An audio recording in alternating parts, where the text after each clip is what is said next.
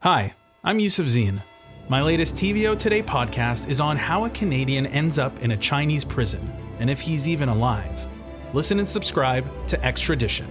Available now, wherever you get your podcasts. Help TVO create a better world through the power of learning. Visit tvo.org and make a tax-deductible donation today. Lake Simcoe is the largest lake in southern Ontario outside of the Great Lakes and the fourth largest one completely within the provincial boundaries.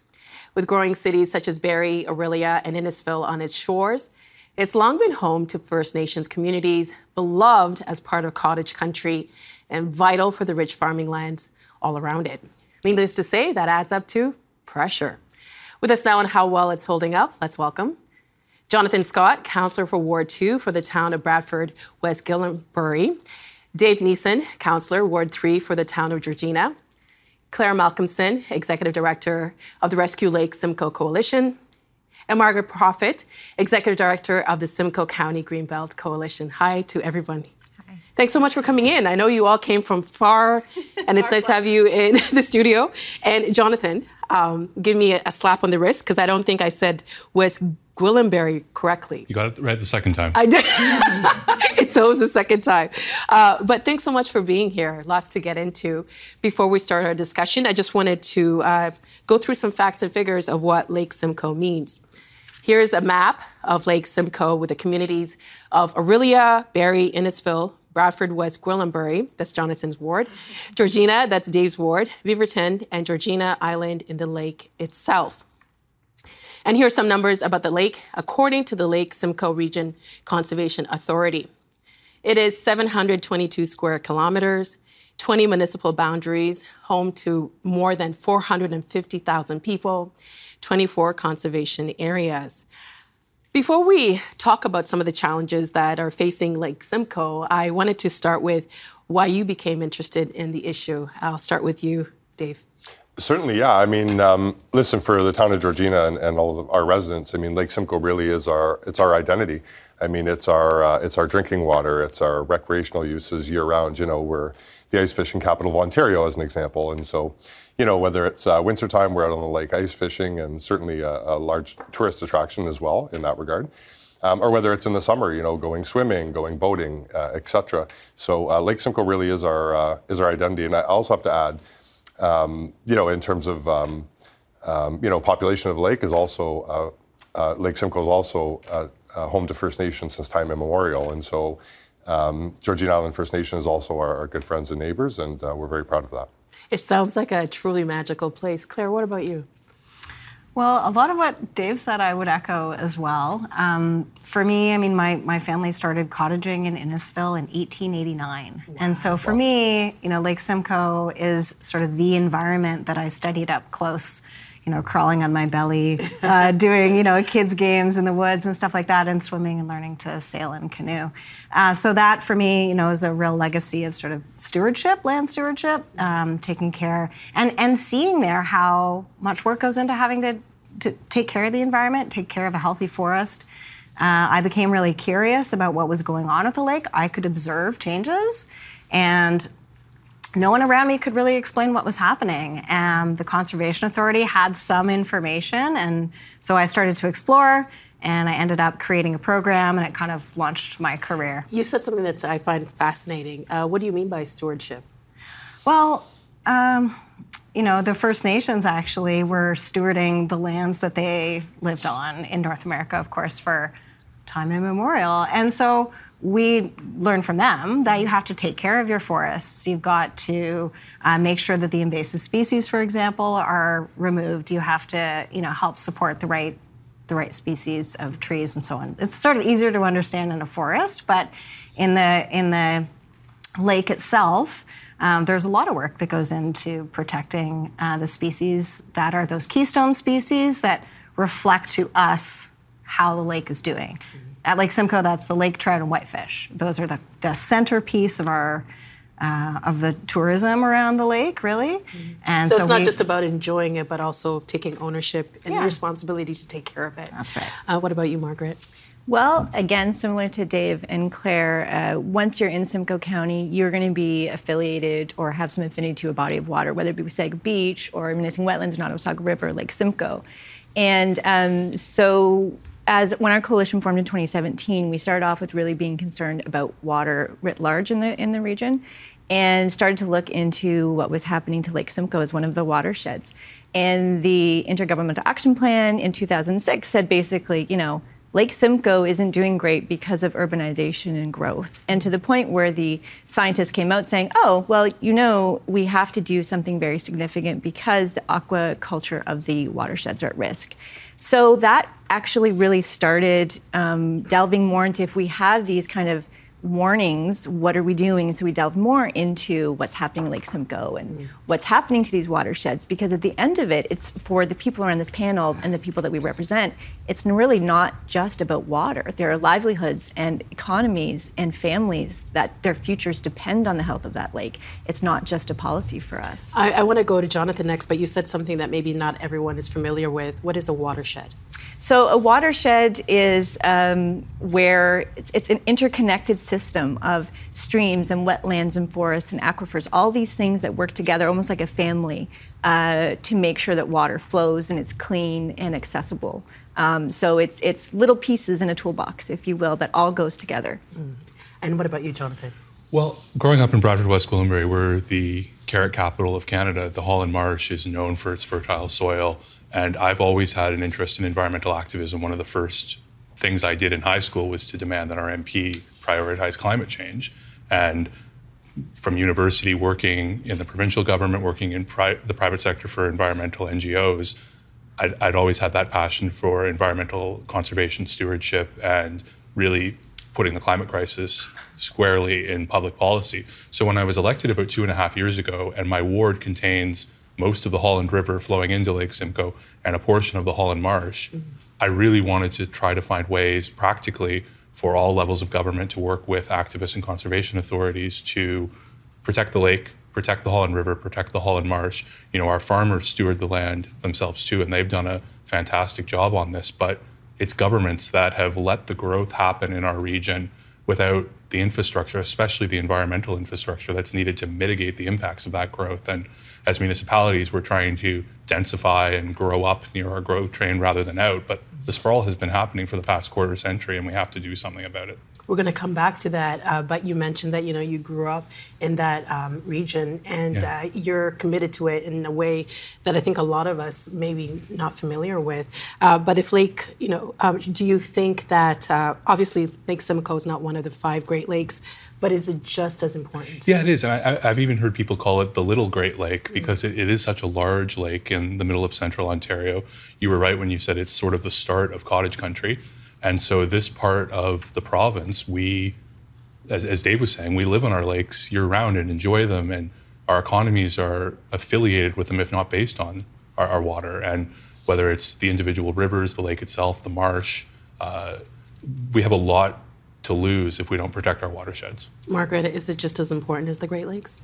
Absolutely. I mean, it is a sense of place, and I would argue that not only is Lake Simcoe important, but all of the tributaries that feed into it, all the rivers and streams, those are important to people, right? When you go into an area, you probably have places around your home that you're like, this is really important to me. So we kind of put this hierarchy of like, well, if it's big enough, then it's important, but they're all important. And Lake Simcoe, of course, being like Jonathan said, is a keystone. It supports almost a $500 million recreational economy a year. So it is important, but I would argue that all of these places that are meaningful to people that provide drinking water are important. Well, when we talk about challenges, what does having a healthy Lake Simcoe mean for the surrounding communities, Dave? Well, I mean, that's a great question. I mean, at the end of the day, access to clean water is important. It's important to point out our First Nation still doesn't have access to it. And I mean, it's one of the most southern First Nations there is. And so, again, going back to the original point of, protecting source point water throughout the watershed, throughout the streams, throughout the river systems, the groundwater, the aquifers, et cetera, all of which feeding into the lake. I mean, it's important that we protect them not only in regard to, phosphorus loading and salt pollution, et cetera, but, also there's contaminated sites throughout the watershed. And so, these are things that we need to look towards other levels of government that Councillor Scott and I and certainly Margaret and Claire have all worked in a collaborative fashion in a nonpartisan sense to get other upper levels of government, to show that commitment, because Lake Simcoe is important, for all the reasons that my colleagues here have pointed out. And so, but I think bearing in mind over and atop the recreational and the tourism aspects of the lake, which are important. And as I mentioned, Mayor Quirk, our mayor in the town of Georgina, always point out it's our identity, but it's important to note that it's our source of drinking water. Yeah. Right? And so that's water is life, as the saying goes. And so, without that access to clean drinking water, none of the watershed municipalities exist, period. You mentioned the collaboration and this being a nonpartisan issue. I want to come back to that, but I wanted to get a better understanding of what other challenges are facing Lake Simcoe. Claire? Right, so most of the viewers, I think, would be familiar with Lake Erie and the many, many decades that we have been trying to save Lake Erie. Oh, Lake Erie's better. Oh, Lake Erie's not better. We actually had a whole week on it. Right? So Lake Simcoe is very similar sort of in terms of the shape of the lake, the fact that they're relatively shallow, and the fact that they've lost a lot of wetlands, both lakes, and that there's a lot of farming in the area. So loss of natural heritage over time, those are forests and wetlands. Lots of phosphorus pollution, so this is in fertilizers. It's also in soil. It's in manure. It's in sewage, septic systems. It also falls from the sky because whenever you strip a site bare for farming or for development, and you leave it, especially if you leave it for a long time, the wind whips up that dirt and it becomes airborne. And so about 30% of the phosphorus loads that affect Lake Simcoe come from the air. So what are the factors that contribute to these things? Of course, farming. Development, though, is the one that I think we ought to focus quite a lot on. And that is because it is the growing impact on the lake. Like, farming is relatively stable. All the other sort of stressors, invasive species, they do come and go. They're a factor. But the development is the thing that we can definitely control. And of course, climate change. We can't forget climate change. These things interact with each other to create conditions that warm up the water, fertilize plants, and those conditions combine often to lower the amount of available oxygen for the fish. So we use the fish as that keystone, like, how are you doing? And the fish are not doing as well as they should be. And so we need to be paying attention to the sources of pollution that affect those conditions. Jonathan? Yeah, I think that's absolutely right. And I often say growth is the original sin of a lot of these stressors, because the phosphorus runoff in particular is causing the lake to have lower oxygen levels. The plant life, you think of fertilizer as inherently a good thing for plants, but if you have too much of a good thing, it's causing stress to the lake. So we've been working collaboratively with municipalities across the watershed to convince the federal and provincial government to build a Lake Simcoe phosphorus recycling facility that will take some of the phosphorus out of the lake. Secured $40 million in federal and provincial funding to deliver it.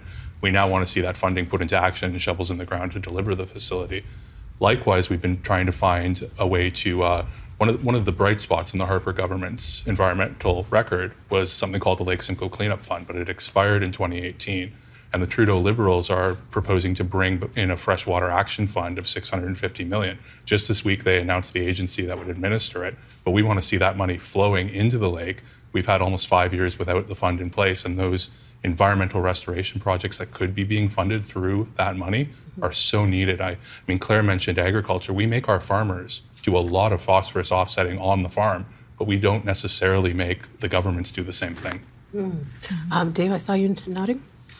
Oh, yeah, just I think, at the end of the day, I'm just agreeing with Councillor Scott. But yeah, I mean, a lot of work has gone into sort of, the four of us actually collectively around this table sort of lobbying, all of the watershed municipalities to sort of get on board and call on the various levels of government, whether it was the province and the Fed combined with respect to the phosphorus recycling plant, or whether it was sort of the groundswell that we worked on to call on the Trudeau Liberals to deliver on a freshwater action fund, for which John had sort of pointed out. But it's sort of perhaps a little bit novel in the watershed for municipalities to work together in this way. But it's been really successful with the groundswell from citizens and ENGOs, municipal governments, conservation authority, et cetera. Yeah. You say it's novel for the municipalities to work together. I think it's refreshing to see people across political parties work in this way because, as you mentioned from the very beginning, this is about stewardship, right?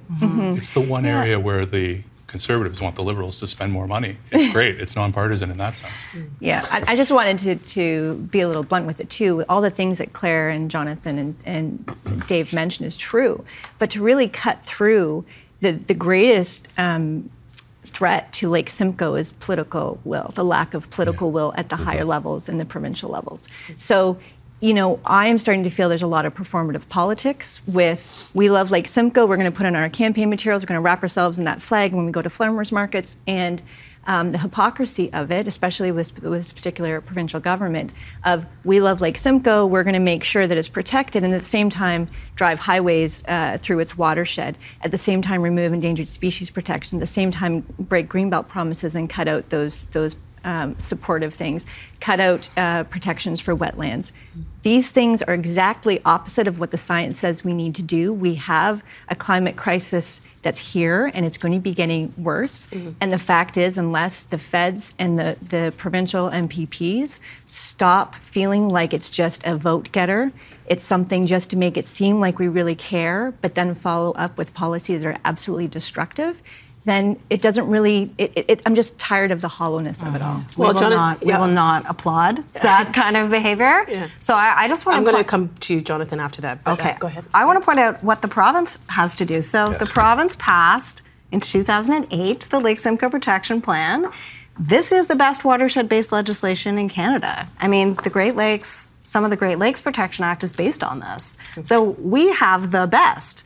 To Margaret's point, this has to be delivered. You have to pay attention, you've got to do the science, you've got to implement, you have to make tough decisions, such as, we're not going to let you build here because there's no sewage capacity, right? Or you're going to have to really increase the amount of water conservation that you do if you want to build here. There are lots of very innovative tools in this Lake Simcoe Protection Plan that make growth pay for growth. And arguably, this is what we should be doing across Southern Ontario to mitigate the impacts of growth. So there are programs that reduce the amount of stormwater that would flow quickly off a site for new development. There are ways to get money from developers if their projects do contribute phosphorus pollution to the Lake Simcoe watershed. And unfortunately, those are two programs that the Government of Ontario has started to mess with. They're some of the most interesting, innovative, and important pieces of it. So it's been really frustrating for us to not be able to have much dialogue with the provincial government about this very important lake and the implementation of its plan. We want greater access to decision makers, and if that was happening, you might not see this really interesting partnership that we have here with our municipal politicians. But we will work with anybody who will work with us. And that's why we're working with these guys. And we're all together trying to get the province to do the homework that's written right here. Jonathan, I wanted to just give you an opportunity to respond, because how do you balance that need for the infrastructure like the Bradford bypass with development and also protecting the environment? Well, I think in part by following the Lake Simcoe Protection Plan. And if you're going to do any sort of development, it has to be sustainable development. And whether that means offsets or mitigation, doing things differently, scrutinizing things properly, I don't want to say any individual thing is inherently bad. It has to be done properly. And so whether we agree or disagree on a particular piece of infrastructure, the process actually matters. And the public confidence in that process is paramount as well. I didn't want to put you on the spot, but I think you gave me an answer, but I'll take what you said. Dave? Yeah, I mean, the only thing I can add really to what the group has said is, it's truly about the process. Our council was pretty clear, I believe back in 2020, 2021, somewhere in around there, where we asked the provincial government quite clearly by way of resolution, which was unanimous, was, to follow the existing policies that are on the books and go through the process and voluntarily, in fact, involve the Conservation Authority as an oversight body. And so, we've been pretty clear in the town is that, we understand the need and we live it every day with respect to east-west connections. It can be very difficult. So, but at the end of the day, it's about the process. And so, I guess what everyone here would agree upon is if you're going to do it, you need to do it properly. You need to respect the natural environment. And, that may take all sorts of different forms. But to Jonathan's point is that, the public has to have confidence in that process. Is it about the process, Margaret? Well, I think I'll just backtrack a little bit that the public should have zero public confidence in this process. I mean, we're dealing with studies that are over 30 years old. They changed the Environmental Assessment Act to streamline it, which basically renders it meaningless there's very little legislative responsibilities that they have to do once they find out there's problems. Lake Simcoe isn't being studied. Cumulative impacts to the climate are not being studied. We have air pollution. When you asked Jonathan the question of is it a benefit, I think benefit did a lot of heavy lifting in that sentence, because what is the benefit when you increase air pollution, where you're having children and older people with more Alzheimer's and asthma and lung-related diseases because of the proximity to the highway? What is the benefit of a $2 to $4 billion highway that'll be one of the most expensive highways that Ontario has built in recent history? What is the benefit of pouring an enormous amount of salt into the headwaters of Lake Simcoe, which supports a regional economic tourism? There really is not a lot of benefit, and what we have seen is this government continues to push through. They dole out the misinformation, and at the same time, conveniently roll out the we love the greenbelt, we love the lake, we care about our environment, and intentionally change policies and laws to make it so they don't have to follow their own rules. They are writing the rules of the test, they're writing the test, they're answering the test, they're marking the test. What kind of process is that? In fairness, I just want to point out that the government was reelected in part because they said that they would be building more infrastructure, more highways. I just thought I should just mention that. Claire, you brought us some pictures of Lake Simcoe. Can you tell us, I'm going to bring them up and you can tell us what it is that we're looking at. Oh my gosh. This is farmland. This is Innisfil. And right behind that line of trees is a subdivision that was approved more than 10 years ago.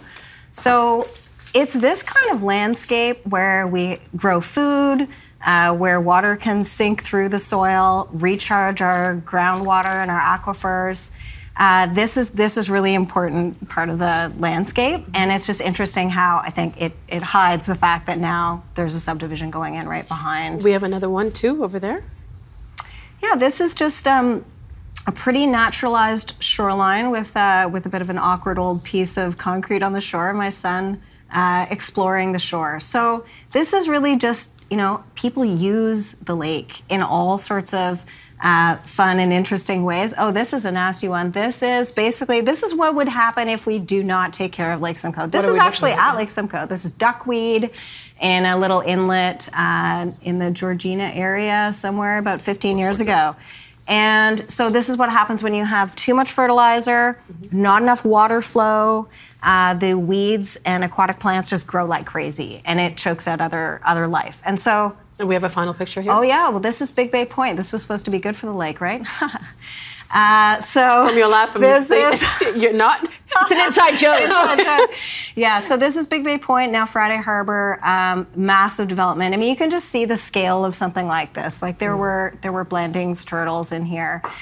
This is the kind of development that is a threat to the integrity of the natural systems that have to stay connected throughout the watershed. I do want to point out one thing that the lake absolutely needs is natural heritage protection.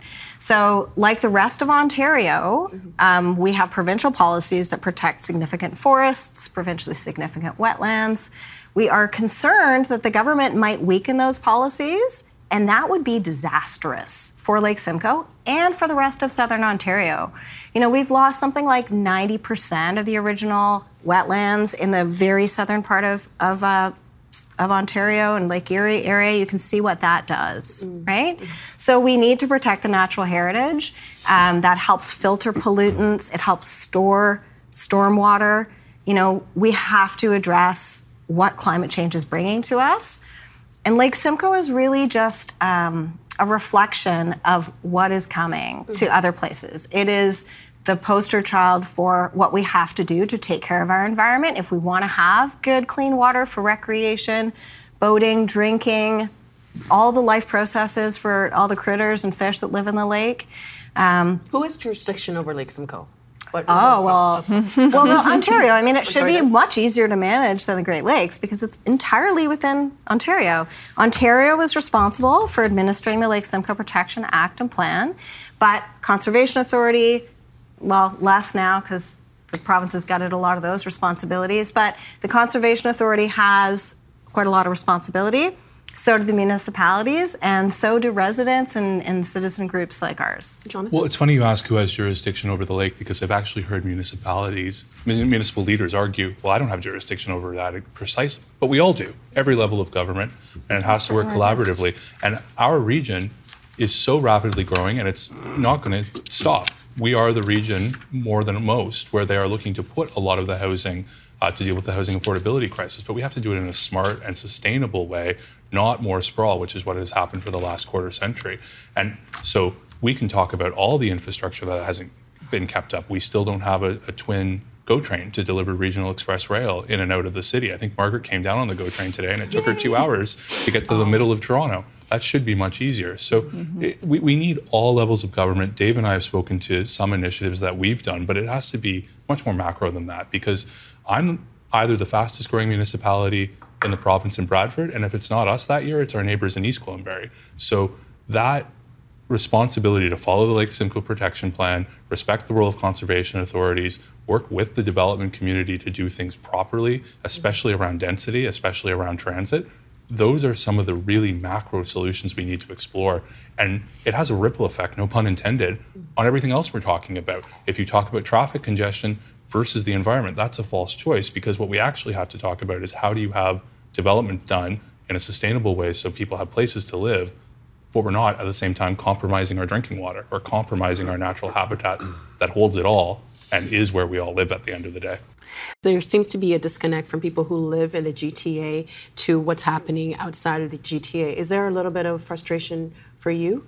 Well, yes, especially in Bradford, because we're sort of the northernmost municipality in the GTA and the southernmost in South Simcoe. We've been a suburb for the past 15 years or more, and managing how that works within a county that's much more rural, agricultural, and even cottage country is its own set of challenges. But I think what I would just say to your question around how is this perceived from Toronto versus how is this perceived from Lake Simcoe, we see the results right away. Claire showed a photo of a beautiful farm with a subdivision behind it. People don't necessarily like that. It's not NIMBYism so much as it is a desire to see growth happen properly, whether that's having transportation networks, whether that's having environmental respect and mitigation, or even whether that's having the community centers and the good cultural places you need. We're a region growing so fast that we have to be able to manage it, and it is going to take all levels of government. It's also going to take activists reminding levels of government when we get it wrong. We've got 30 seconds. I'm going to give it to you, Margaret. What would you like the federal and provincial governments to do in terms of investment? I would like to see to reestablish the investments that they had promised with the phosphorus reduction, but I want them to actually do the jobs that they're supposed to be doing, which is write the good policy based on science, don't corner cut, make sure that you're supporting people so that we have a clean lake and a livable climate for the future. What we see now is abdication of responsibility, and that's just not going to cut it. We reached out to the government because we were talking about this, and we received a statement from the Office of the Ministry of Transportation. Just a reminder, this is just partial what the statement was. The government says, Ontario's population is growing rapidly and we need new infrastructure to keep our people and goods moving while strengthening our economy. The Bradford bypass is being built in accordance with Ontario's robust environmental assessment EA process. We are currently undertaking work to update the original EA for the project, which includes 16 environmental studies. Despite attempts from our opponents to maintain the status quo, our government is building critical transportation infrastructure, including the Bradford bypass, which communities of Simcoe County and York Region overwhelmingly support. I would like to get a reaction from all of you. Dave, I'll start with you. Certainly. I mean, nothing new there, from my perspective with respect to the statement. But look, I mean, they talk about updating the EAs and the appropriate studies. And so, I mean, that's good. That's something that our council had very specifically asked for.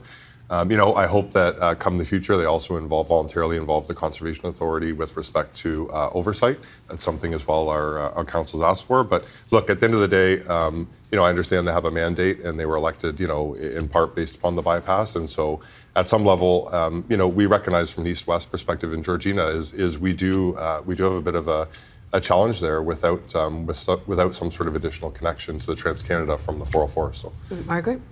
Well, I think that it's interesting that the status quo, no one here on this panel is going to say that we don't need infrastructure, that we don't need to move people, and we don't need houses, but this government only knows how to think in gray and remove green.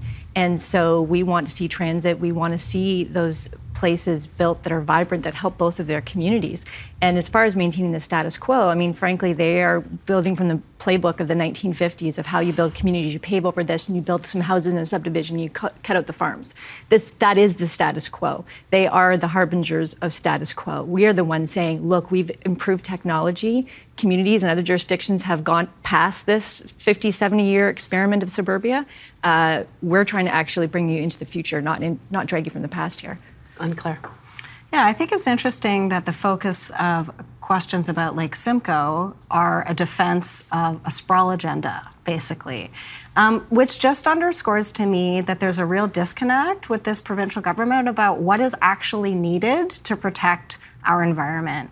And so, as Margaret and Dave have said, we need to build our communities in a way that is more dense and sustainable. It also has the added benefit of providing affordable housing. And we're in an affordable housing crisis right now, right? So let's do things that have multiple benefits and stop wasting money on projects like the Bradford Bypass that are going to harm Lake Simcoe so that we can shovel more money into saving it. I just want us to make sustainable decisions. Jonathan. Well, my community certainly recognizes the need for an east-west artery across our region. That had been proposed over 40 years ago. The exact shape that it takes, I think, always needs to be studied and scrutinized, and the process needs to be transparent.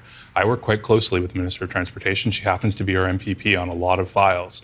And so in order to deliver the infrastructure that we need to deal with our traffic problem, to Margaret's point, it also has to include transit.